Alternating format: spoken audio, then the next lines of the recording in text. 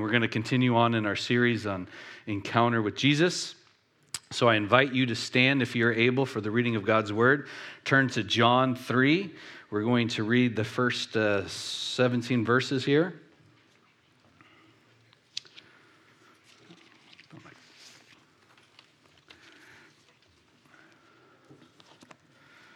John 3. And it reads, "There was a man named Nicodemus, a Jewish religious leader who was a Pharisee. After dark one evening, he came to speak with Jesus. 'Rabbi,' he said, 'we all know that God has sent you to teach us. Your miraculous signs are evidence that God is with you.' Jesus replied, 'I tell you the truth, unless you are born again, you cannot see the kingdom of God.' 'What do you mean?' exclaimed Nicodemus. 'How can an old man go back into his mother's womb and be born again?' Jesus replied, 'I assure you, no one can enter the kingdom of God without being born of water and the Spirit.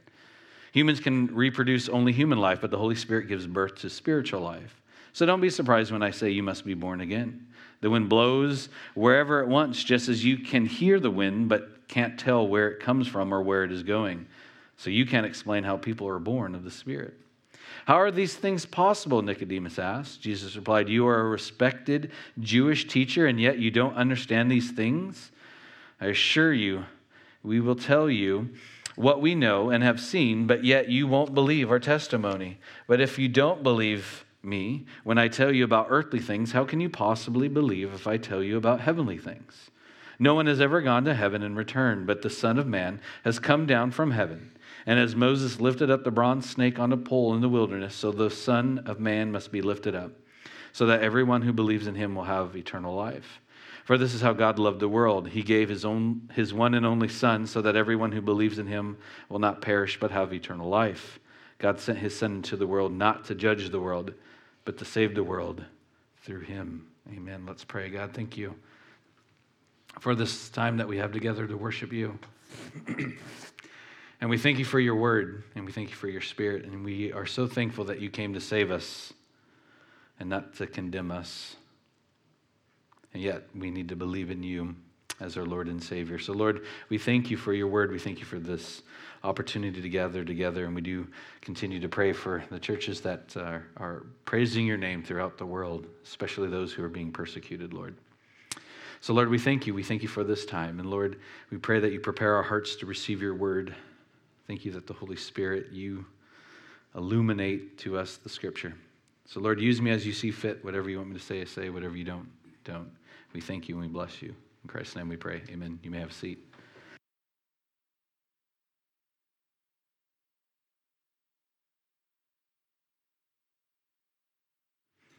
So if you're a kid and you're taking notes, we did read John 3 and 1 through 17, and my name is Dallas Jackson, so at least you'll get that right. So we've been in this series of Encountering Jesus, and again, I'll just mention briefly again, make sure you fill out your cards and you go online and you fill out your encounters with Jesus. That's not for us unless you share it with us. This morning we're going to have Lauren share her encounter with Jesus. She's double dutying today. She gave us the announcements, and then she'll share her encounter. But please do that, and they're posted on social media, and if you don't have social media, they're on the website. I'd recommend you read them. They're really encouraging, and thank you for the stack that's coming in. We'll read those too, as long as you gave permission. So I don't know about you, but I've especially enjoyed this time, not because I'm the one preaching, but I've enjoyed being intentional about looking for my encounter with Jesus.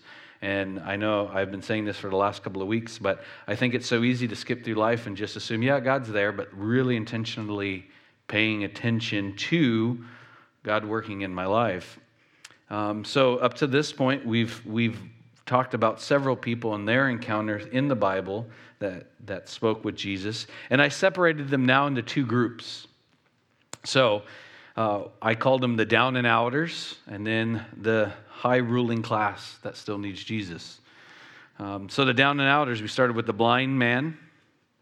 Society said that he wasn't very good, and don't touch him because you might be blind, or he was a sinner. The lady at the well, she was a Samaritan. The Jewish people had nothing to do with her, yet Jesus sat down with her and talked with her. The woman with the bleeding issue, again, another outcast of society. And then you flip the script, and we talked about the rich young ruler. who had an encounter with Jesus but walked away and said no thanks. And then we talked about Jairus. At the same time, we talked about the lady with the bleeding issue, another wealthy man whose daughter was dying and then eventually does die, but Jesus heals her. And then last week was Zacchaeus. Was a wee little man. Still can't get out of my head. Yeah, he was. And he was also rich. And yet he came down to Jesus. And now we see Nicodemus. So the rich young ruler, Jairus, Zacchaeus, and Nicodemus. And really, if you're following along and if you like to be a nerdy theologian, Nicodemus is the better rich young ruler and the greater Zacchaeus. Yet Jesus is the greater of all. Meaning to say, if as rich as the rich young ruler was, and as wealthy or influential as the rich young ruler, and as wealthy as Zacchaeus was, Nicodemus was all of these combined. And here we pick up into the story of Nicodemus and his encounter with Jesus. And in all fairness, he really is considered the best of all the people that we've spoken about so far. And going through my list, he's actually considered the best, I should put in quotations, of all the people that we will encounter here in the Bible, because he was religious. And he was considered by just about everyone at that time to be someone, if you had to point to someone and say, yep, he is going to heaven, it would have been Nicodemus. He was rich. He was a leader of the Sanhedrin. The Sanhedrin is made up primarily of 27 leaders. There's 70 in total, but the upper echelons of the leaders. If in your mind you can consider it was both the Senate and even the House of Representatives in some way, and the grand jury, all the Supreme Court, all rolled into one. And he was the leading teacher of the time. So he was the best of the best. That would have also meant that he had at least 100 little rabbis behind him, following him, learning from him. And yet, the best of all people still need Jesus. And I think that's part of sometimes what people run into whenever they're considering Jesus as their Savior or what to do with Jesus, is a lot of times we consider, or even the world considers, Jesus is for the down and outers, the homeless, the less of these. And the reality is Jesus is for everyone.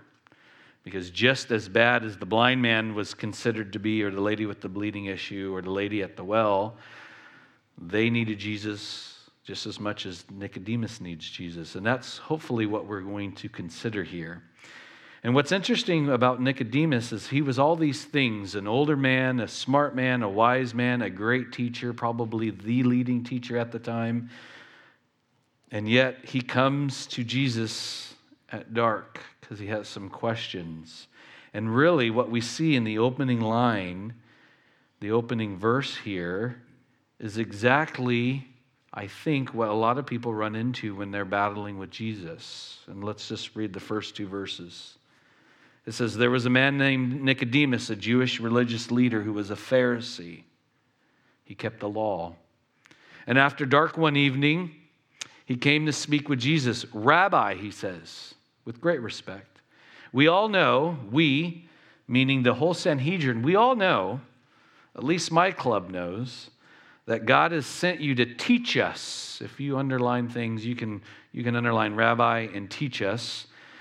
Your miraculous signs are evidence that God is with you. So he comes in with total respect. At this time, in John's account in the gospel, he's already started to mention a lot of the miracles that Jesus had performed, a lot of the miraculous signs. Specifically, that's what John uses to describe them. He says, we all know, all of us here know that you're from God, or you wouldn't be able to perform all these miraculous signs.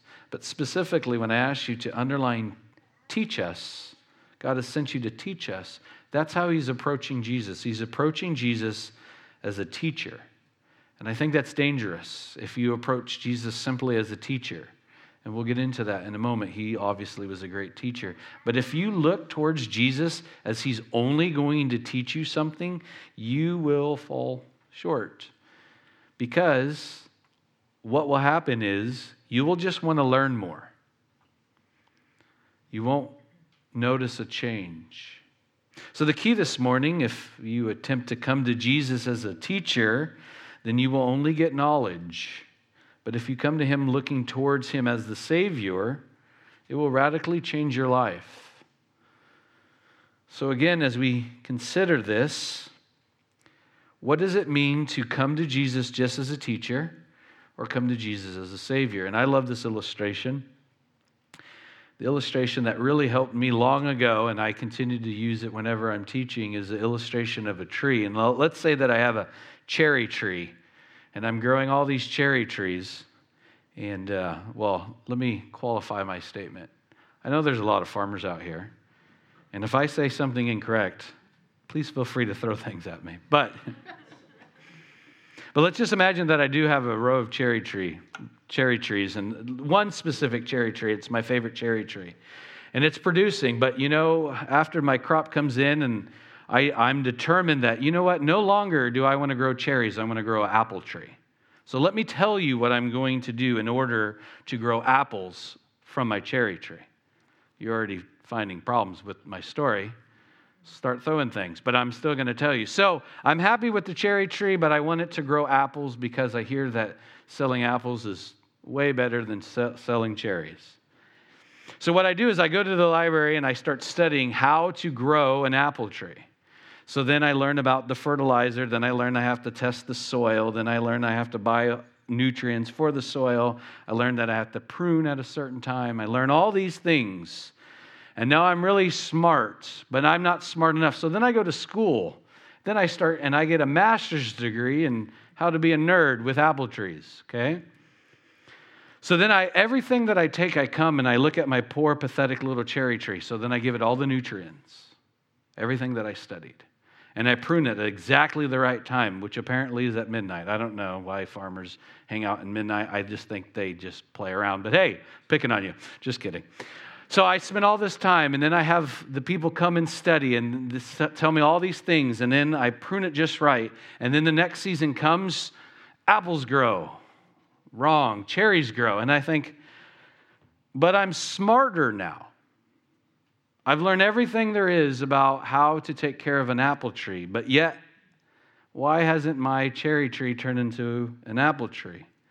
Now, as ridiculous as that sounds, you're thinking, you poor idiot. Tear out that tree and put in an apple tree. But that's exactly what Christ does. He takes out your old heart, puts in a new heart. But what tends to happen, and I would even suggest with Christians, is we think we need to get smarter in order to get closer to Christ. Even for those of us who have put our trust in Jesus Christ and know Him as Lord and Savior and can write down our encounters from the beginning to just last night or this morning, I would suggest that sometimes we just simply try to get smarter because it's easier to read a book or listen to a podcast. It's easier just to do a devotion all on our own than ask God to change our heart, to change a situation. And this is exactly what Nicodemus is facing here. He's coming in and he calls him Rabbi. He says, God sent you to teach us. What he's doing is saying one of two things. One, I'm really good at this, but I can't do all the miracles you can do. If only you would teach me how to do it. Or what he's saying is, there's something about you that I like. There's lots of things I like about me. And like the rich young ruler, when the rich young ruler comes to Jesus and says, I've kept all of the commandments, what else must I do? And he says, sell your possessions and give it to the poor. Essentially, Jesus is saying, give up your idolatry, give up your identity, and have an identity in me.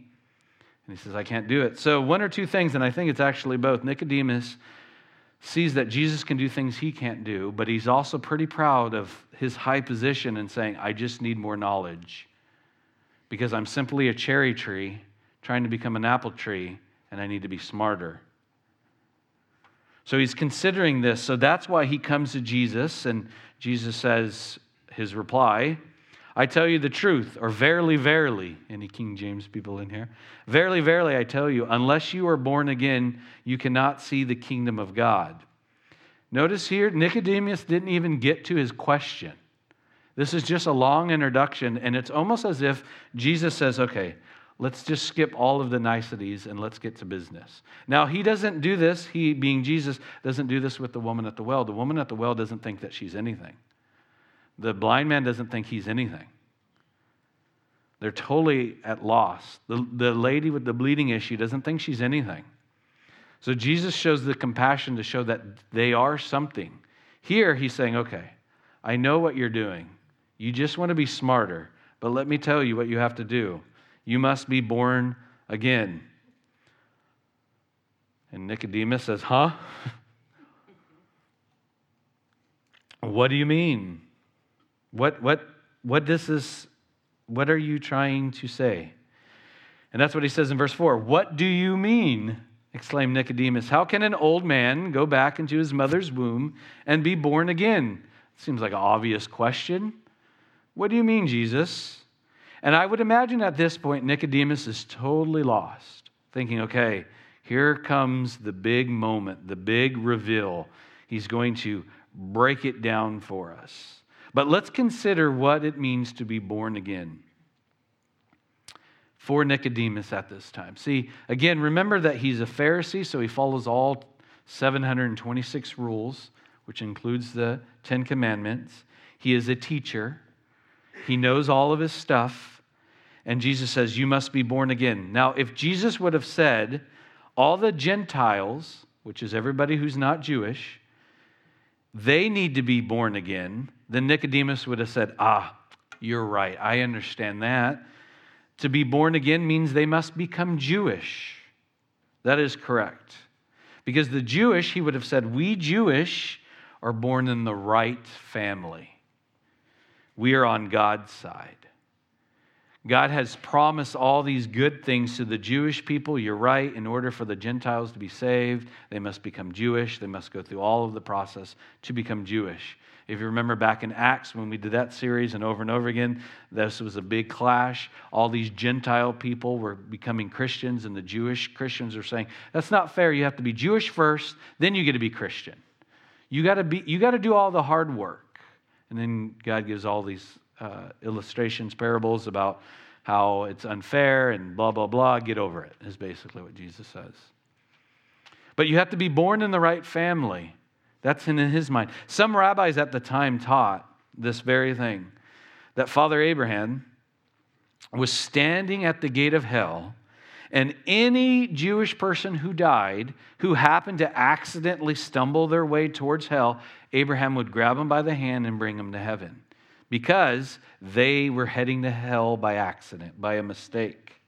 And Abraham would grab them and bring them back to heaven because they were born into the right family. They were the right race. They were the right religion. They were born in the right family. And that's essentially Old Testament Jewish belief right there. If you were Jewish, you were safe. You were saved. See, the Jewish people felt that they already had all of the rules they needed to follow, and they were already in the right family. The only thing that they were missing was a king. So whenever they were anticipating the Messiah to be the king, they were expecting a king to come and liberate them here on earth. They were expecting a military power that would take over. So essentially, Nicodemus is coming in the middle of the night, and I think he's coming over in the middle of the night because he doesn't want everyone to know that he's hanging out with Jesus. I mean, why else would you come and sneak? Now, I'm going to be totally practical here, and if this is offensive, I'm kind of sorry. I'm not. But it's like whenever at the end of the service, and I say, does anyone have anything they would like to pray about? Come forward, and I'd love to pray for you. Right? I say that. I hope I do. Yes. Thank you for agreeing, all 5 people.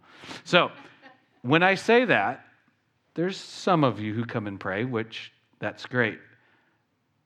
And I'm going to close my eyes so I don't look at any one person. Do you know how many people text me, email me within Sunday evening, Monday morning, and say, here's my prayer request? Lots of you. Because you don't want anyone to know you asked prayer from me. No one cares. But this is exactly what Nicodemus is doing. He's so worried what everybody will think, what his little I was going to say homies, but we're not in Long Beach. His little buddies are saying, sometimes I go back to the hood, I apologize. His dude bros, whatever, to come, he was so afraid. And I've been there, I do that all the time. I'm afraid to admit things because, what if the pastor? Ooh. So Nicodemus sneaks at night and he wants to know either because he wants Jesus to pat him on the back partially, but he also wants to know more knowledge. So he comes in the middle of the night and says, "You're a great teacher, I want more." And he says, "But you must be born again." And it's just, what does this mean, born again? This is so confusing. If you would have said the Gentiles, I would have got it, but we're Jewish, Jesus. Don't you know how good we are? Don't you know how good I am? Here's my list of good deeds this week. They are longer than my list of bad deeds. And this is why Jesus has come, saying all of your deeds, they're garbage, they're rags. In Romans, we're told. So let's consider birth, just birth in general, and I won't be too graphic, but what Jesus is telling Nicodemus is that we all must be made new.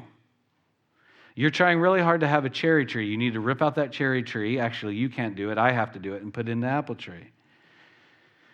And you don't need more information.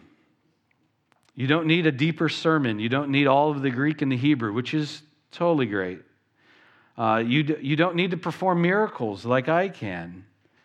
And I don't see how there's any difference now today. I mean, even in our Christian walk, we think that we need a little bit more. We need more intellect. We need more information. We need more self-help books. That's why whenever you're perusing on the internet and it says 5 ways to make $1 million fast, you're like, whoo, $1 million fast, and it leads you to rabbit holes that aren't there. The self-help books are so popular. And I looked it up. Self-help books are just as popular in Christian communities as they are in secular.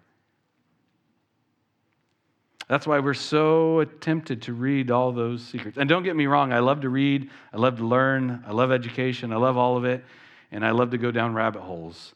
I often revisit from time to time. The other day, a friend of mine from where I used to work at Kia sent me this article about quantum mechanics and string theory and how physicists now say that the measurement of the sound that comes in string theory says Yahweh. And I'm like, I'm hooked. I'm all in. And if that means nothing to you, good. But it means a lot to me. Like, I love all that stuff. I love how science always points to Christ. Always. I love all that stuff. I love all the Greek and all the Hebrew. But what I've noticed about myself is I could try to build up my head so much, but it never penetrates my heart. I can get a big fat head, but a little heart. So what I wrote here is your brain can't outgrow your heart. I believe your brain is tethered to your heart, and your heart must change, and within that change, you must be made new by Jesus Christ, and then the brain can take on more information and then apply it in the right direction. That's why you all run red lights. You know you shouldn't, but there's no more cameras watching you anymore. So you just do it. Maybe I'm just talking about myself. It's a 50-50 chance about. Sorry, police officers, forgive me. But it's not about a brain issue, it's a heart issue. And that's what Jesus is trying to get to Nicodemus is you have to be born again. And consider being born again. What does birth mean? Who here had any participation in their own physical birth? Like, you don't even remember it. It was all the work of your mom and the doctors and the nurses and all that fun stuff. But you as a baby, you were just born. Yeah, you may have kicked and screamed or flipped or whatever, but you didn't birth yourself. And that's what Jesus is telling Nicodemus. You have to be born again, and you can't earn it this time, and you can't get smart enough to do it this time. You're just going to have to do it. That's why sitting in a service like this or Bible study or listening and reading, and it won't make any difference if your heart isn't changed, and the only way your heart can change is through Jesus. So then it goes on, and Jesus now explains in verse 5. He says, I assure you, no one can enter the kingdom of God without being born of water and the Spirit. People debate about the water and the Spirit and what that means. It means the physical birth and then a spiritual birth, the changing of your heart. Some denominations use this to say this is why you have to get baptized. Yes, you should get baptized. Baptism is not a salvation issue. But what he's saying is you were born. Stop trying to think about an old little man. You, old little man, going in your mother's womb. You have to be born again. Verse 6, humans can reproduce only human life, but the Holy Spirit gives birth to spiritual life. So don't be surprised when I say you must be born again. The wind blows wherever it wants, just as you can hear the wind, but you can't tell where it comes from or where it is going. So you can't explain how people are born of the Spirit. This is pointing back to his intellect. This is a spiritual issue. And yes, you may get a glimpse of an understanding of it, but you have to surrender over to be changed. So, a great question, verse 9. How are these things possible? And the reason he's asking this is he said, Jesus, I'm Jewish, and since I'm in the Sanhedrin, that means my father was probably in the Sanhedrin. Don't you know our family line? Like if there was a contest for who was the best Jewish person at the time, my family, Nicodemus would say, would take the cake. How is this possible? And Jesus replied in verse 10, you are a respected Jewish teacher, and yet you don't understand these things? I assure you, we tell you, now stop there, the we, this is where we point to the Trinity. This is God the Father, God the Son, and the Holy Spirit. We tell you what we know and even see, and yet you won't believe our testimony. But if you don't believe me when I tell you about earthly things, how can you possibly believe if I tell you about heavenly things? No one has ever gone to heaven and returned, but the Son of Man has come down from heaven. Like he's explaining to him why Christ had come down. He's explaining to him, you've known all of this. God the Father has been teaching you this, preparing you for the Messiah. Don't you teach these things? Don't you know these things? And really what he's pointing to, if you circle back when you consider that, he's pointing back to Ezekiel 36. 25 through 28 in the Old Testament, and we'll have it on the screen here. Ezekiel 36, 25 through 28. So Nicodemus, being a good teacher, a brilliant teacher, since he was a head teacher as a Pharisee and with the Sanhedrin, he would have known this and taught this several times, at least once a year, because once a year, the Jewish tradition is always to go through the prophets. But this is what Ezekiel 36, verse 25 says. Then I will sprinkle clean water on you, and you will be clean. Stop there. Going back to verse 5, you don't have to turn there, and we won't go back and forth. But verse 5, I assure you, no one can enter the kingdom of God without being born of the water and the Spirit. So you have to be made clean. And you know this is true because the Jewish tradition is you always had to come to the temple to be clean. Your filth will be washed away, continuing on in verse 25 of Ezekiel, and you will no longer worship idols. And I will give you a new heart, and I will put a new spirit in you. And I will take out of your stony, stubborn heart and give you a tender, responsive heart. And I will put my spirit in you so that you will follow my decrees and be careful to obey my regulations. And you will live in Israel and the land I gave your ancestors long ago. And you will be my people and I will be your God. So at this point, Nicodemus should have said, oh, that's what you're talking about. You mean the Messiah isn't here to be the king and beat up all these Romans? You mean you have to clean my heart? You have to not only clean it, you have to give me a new heart? John Stott says that there's still two hearts in us when we come to Christ, the old man heart and the new man heart. And depending on which heart we feed is which one comes out. Because I don't know about you, but a lot of times there's gross things that come out of me still. And I think, oh, how did that happen? Well, the old guy's still in there working. But that's what he's saying is, I will take away your stony, stubborn heart. Does anyone still have a stony, stubborn heart? Even though you don't want to, sometimes it jumps out. Even when you're tired and hungry, and you're hangry, whatever. You're tender and responsive heart, and I will put my spirit in you. So now he's explaining this is how it's possible. But then Jesus doesn't leave him there. He continues on. And he says, and he picks up in verse 13, it says, no one has ever gone to heaven and returned, but the Son of Man, Jesus, again, Son of Man, John always uses that reference when Jesus is talking about himself, just quickly, just to remind you. It's easy to say Son of God because people were identified, oh, I'm the son of Zeus, and I'm the son of Ares, and I'm the whatever. But when you say the Son of Man, because Adam, Son of Man, Jesus is the greater Adam, he's saying, I'm the Messiah, has come down from heaven, and here it is, as simple as this. And he talks about a story that happens in Numbers 21. And as Moses lifted up the bronze snake on the pole in the wilderness, so the Son of Man must be lifted up, so that everyone who believes in him will have eternal life. Again, Jesus is so gracious to teach him from the scripture that he knew. And what you'll notice when you're reading through the Gospels, the interactions with Jesus, is Jesus speaks right to people's experience or education. The woman at the well, he talks about the living water because her whole life was surrounded by the water of the well. So he uses that illustration. Here, he talks to the intellect of Nicodemus. So first he tells him about Ezekiel, about a new heart. Get rid of that cherry tree. Don't just make it look pretty. Tear it out, put a new apple tree in. And also, if you remember Numbers 21, he's basically saying, Moses lifted up the bronze snake. And just quick reference, Moses was up in the mountain receiving instruction from God. The people down the side of the mountain, the Israelites, were so tired of waiting and said, clearly we need to make an idol, because that makes sense. So they make an idol. Well, before I make fun of them, whenever God doesn't respond the way that I want, it's real easy for me to go and look for comfort other places.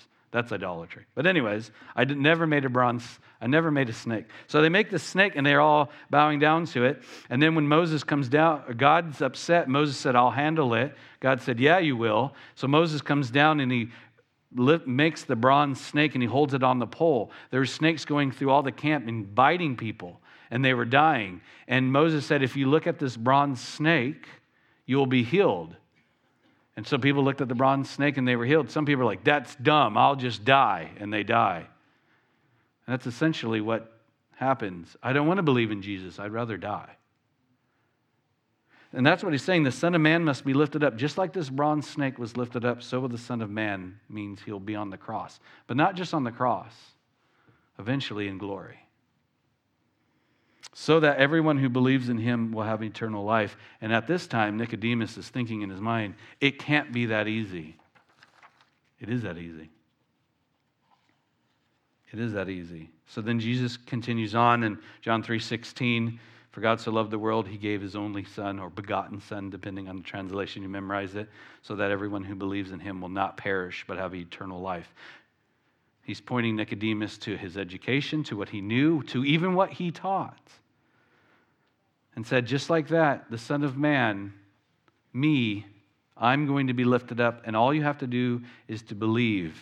And then the encouragement of verse 17, God sent his Son in the world, not to judge the world, but to save the world through him. The world's already judged. So as we consider this,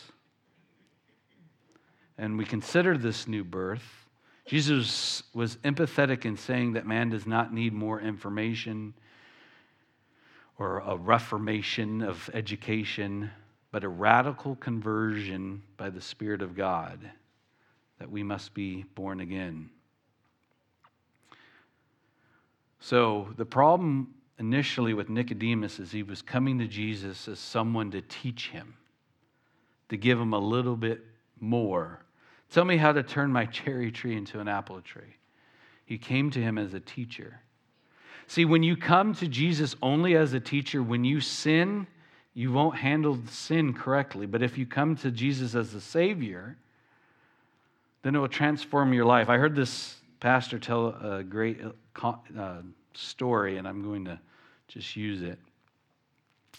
He says, the contrast between trying to learn more, having a teacher, or having a Savior. He said many years ago, he remembers a story. Somebody came up to him and said, hey, do you remember that thing I asked you to do? And the pastor was so taken back, he said, oh, yes, it'll be done tomorrow. And then the pastor walks away, and he says, immediately when I walked away, I realized I just totally lied to the guy. I couldn't even really remember his name, nor what I said I was going to do. But I was so taken back, I just said, yeah, I'll do it tomorrow. And hopefully I'll remember what it was that I said I would do. He said, it happened so fast, and I moved on so quickly. And he realized he'd lied, and he just totally forgot. He couldn't believe that he lied too. And he said he didn't want to be honest with the man, he realized. And he didn't want to make the man think he wasn't important. Moreover, he wanted the other guy to know that he was a good pastor, and that like all good pastors, he remembers everyone's names and everyone's prayer request and everyone's dog's ailment, and he just goes on and on and on. He wanted to remind him that he was a trustworthy person, and he wasn't like the other pastors. He was a wonderful pastor who thinks and cares for everyone. However, this pastor walked away and realized he had lied. And as the pastor was considering this, he would go on and he said, there's really two ways for me to handle this, is what he said. He said, one, I could treat Jesus like he's a teacher, or I can teach him as my Savior. And he explains, this is one of the things I realized right away was the way that I deal with people. How do I respond? What I should have done is to be honest with him, I should have said, you know what? I totally forget about it.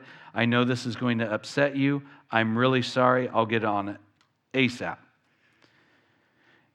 And I'm just admit it, is what he goes on to say. He says, but here's the problem. Here's my problem. It's not that I'm so sinful, which I am a sinner. It's just that I forget that I'm a sinner. He says, I have to grab myself and say, I have failed the great teacher. If I only look at Jesus as the teacher, then I just say, Jesus, the teacher, says this, and I do that. Jesus says, do that, and I do that. He's the great overseer. The teacher says, do not lie, do not steal, and I just want to make my teacher happy. And I failed him. If I go after that, it's out of fear.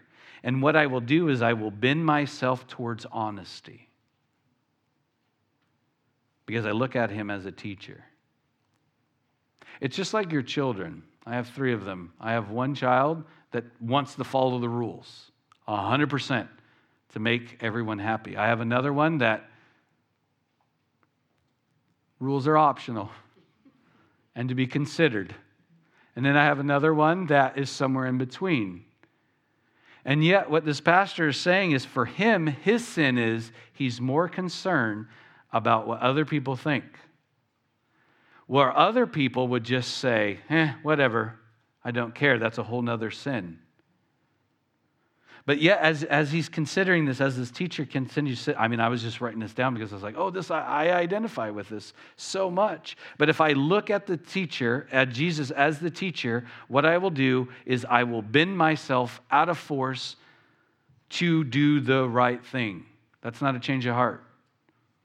That's simply following the rules. And for those of you who aren't in that way, aren't bent that way, for those of you who are more like, I need the respect and I expect it, and I would have told that man I'll get to it later, that's still another thing. Then you'll have to bend yourself to be kind. See, if we only look at Jesus as a teacher, then we're only trying to get a grade from the teacher.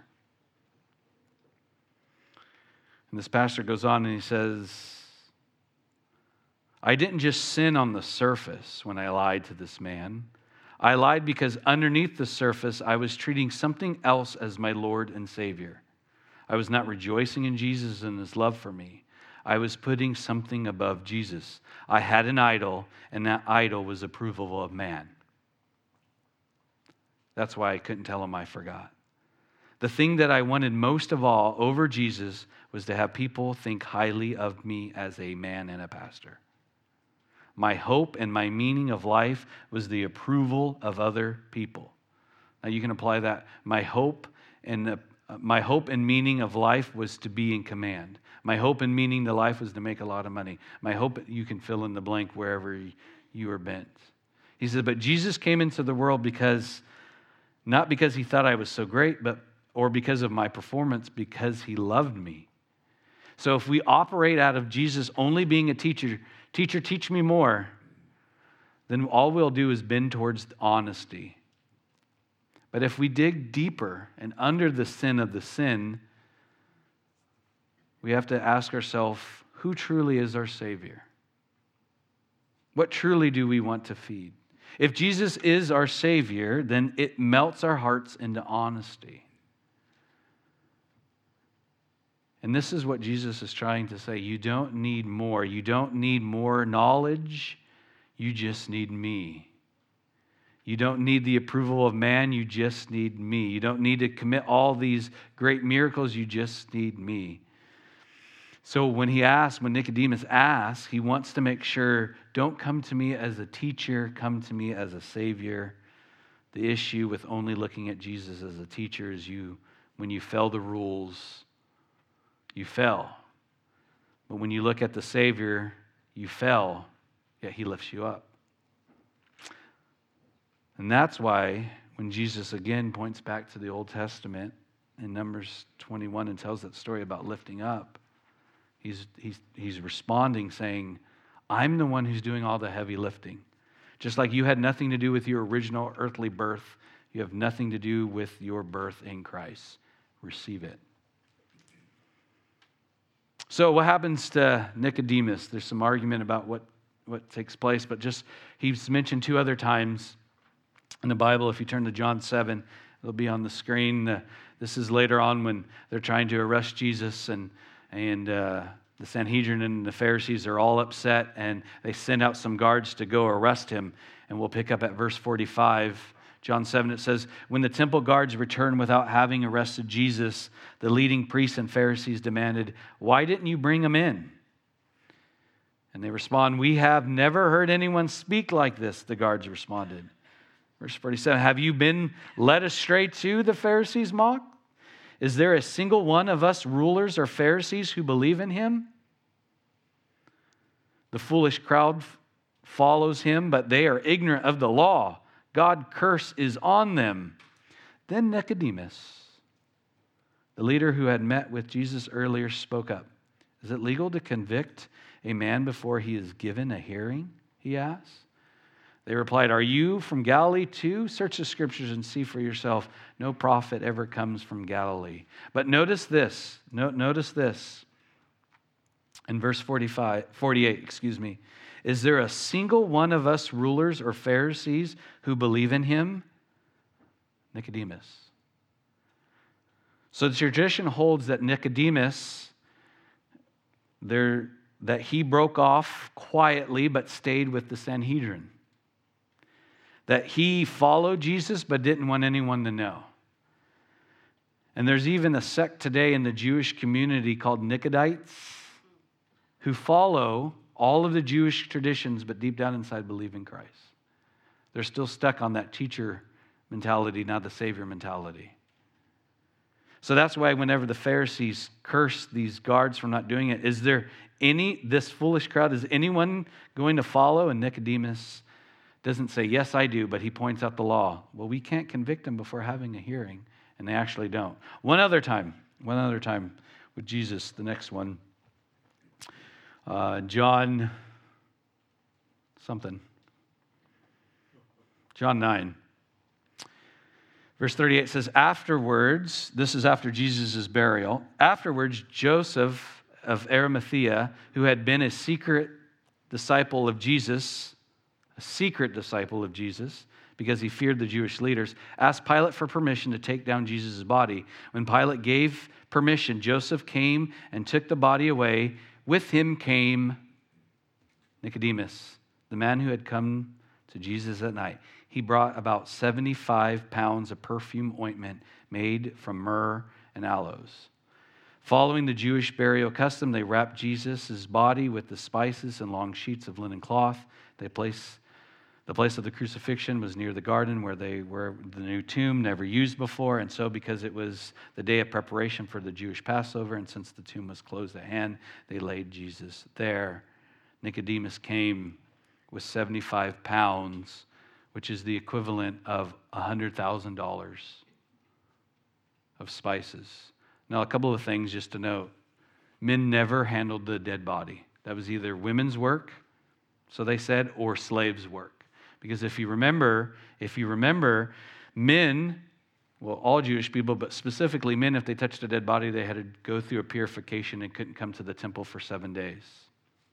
So that means Nicodemus missed a day at the temple, which would have been noticed because he would have been the teacher.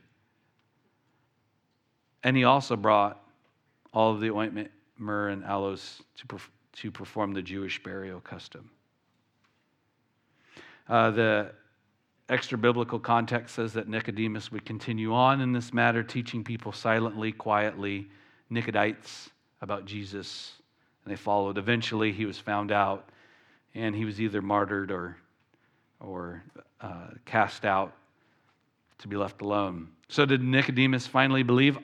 I think so, but I'm more inclined to hope that everybody believes so in Jesus Christ. But I don't know. I can't tell you when I get to heaven, I'll see if he's there. But I hope so. And there's one picture I just want to show you. And this picture here just kind of shows, this is a picture of Nicodemus and Joseph of Arimathea, and it's from a Jewish painter that I can't pronounce his name, Merothai. He produced this photo, and it's the hope of Christ is what he calls it. And then just as we consider Jesus this morning, if you're here this morning and you're considering, yeah, he was a good teacher. Yes, he was a great teacher. Jesus is a great teacher, but he came more for that. He came to save you. And I do wonder if there's anyone in here that is trying to make changes in your life without having a new heart. We'll consider that. But before we do that, I would like to invite Lauren back up so she can share her encounter with Jesus. We should clap.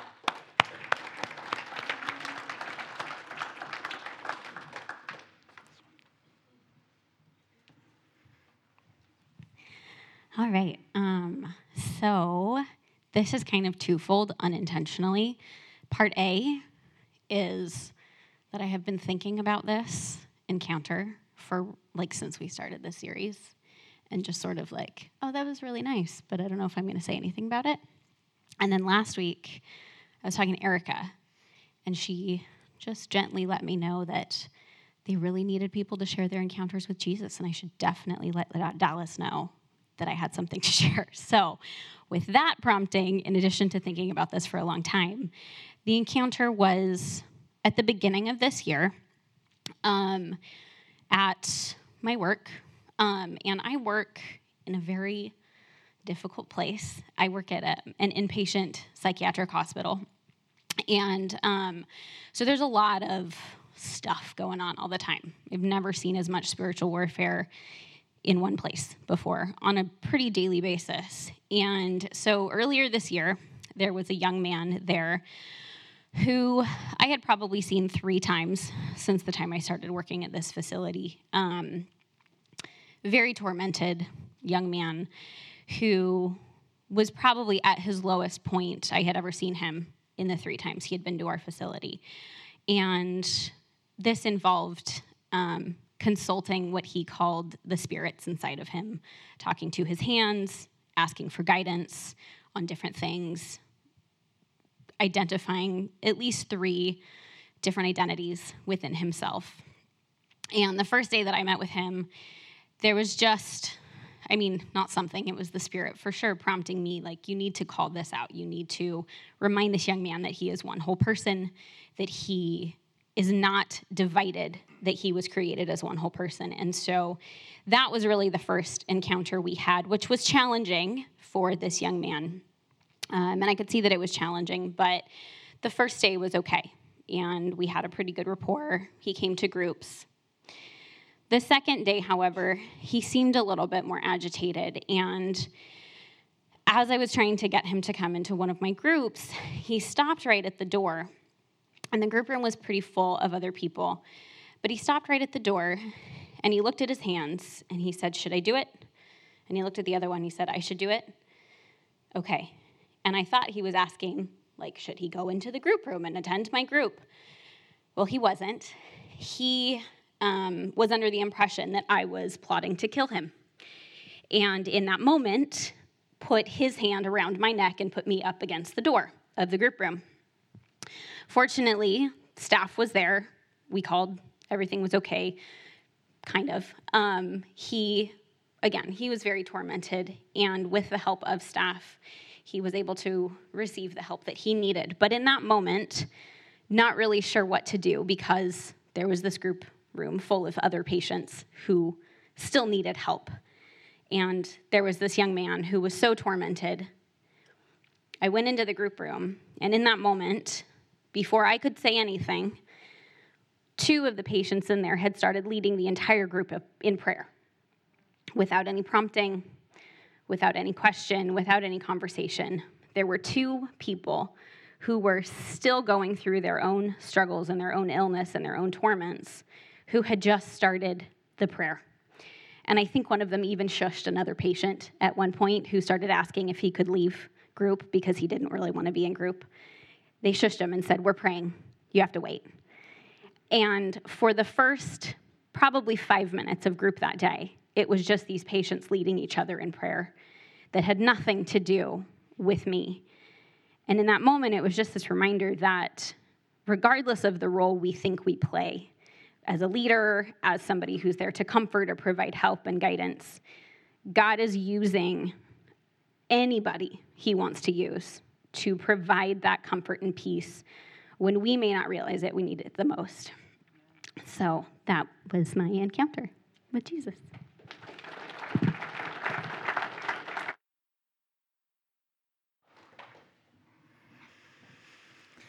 I knew what she was going to say, but man. So I do wonder if there's anyone in here trying to make changes to their life without having a new heart. If you're trying to take your cherry tree and turn it into an apple tree by more knowledge. And you've done all these things to help yourself, but still are on a journey and you haven't come to Christ as your Lord and Savior.